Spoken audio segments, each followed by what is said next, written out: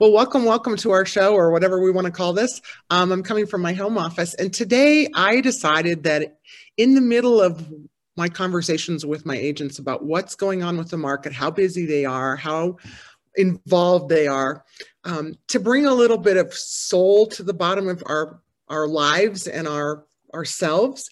So one of the things I do a lot, and other people do as well, and Susan and I talked about this last week, is working with decks. There are all kinds of decks out there, for women, for men, for anybody, where you can actually connect to the deck, pull cards, and kind of learn a little bit about what you need, what your focus might be. And so for me today, I wanted to share with you the Inner Compass deck. It really allows you to kind of wander into a world where there's a lot of self-reflection and personal growth. We are continually distracted in life. We lose touch with what our needs are and our wants. And the demands and expectations around us are very big. We often question our full potential. We debate with ourselves whether we're on the right track, both personally and in business. So the Inner Compass deck asks questions and gives you insights. And some of the questions that are out there are, what do you need right now to feel good? How will this situation develop, something that you're challenged to? Why should I focus on this today? That question comes up a lot. What can I do now? What is the best way to approach the situation? What can I expect from this personal, or maybe this issue, or this involvement that I'm in? What should I do next? So this woman in the Netherlands has put together this deck of beautiful cards. They're beautifully illustrated, and each one of them has a different comment on them, and it relates to a small book that she actually has, and she'll go into more detail in that book about the card.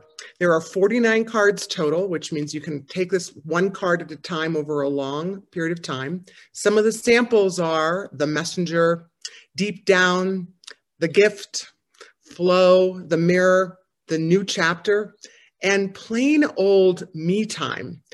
And I really love the way she actually talks through the questions and gives you insight on that exact point. I take them, I post them for myself every day, and I use them as a way to explore different patterns and things about myself in work as well as in my personal life. So if you're interested, the deck comes on a website called the Inner Compass cards.com. This is the actual little booklet that you'll get with it. And I wanted to read one of these just to give you an idea as to kind of what kind of information you would get from this experience. So one of the cards is called Just Be. It says, let's go for control with life organized in itself better than you could ever imagine. When you surrender, you create space and flexibility. This card will help you become better at that. Feel the things that matter and have a different approach. All is welcome in an open space. Everything is in it the way it should be. Often we forget that space and we focus on the wrong things. Remember to learn that your mistakes are part of your growth as a person. You really can move forward. You can make a difference in your life. Just take the time to be who you need to be.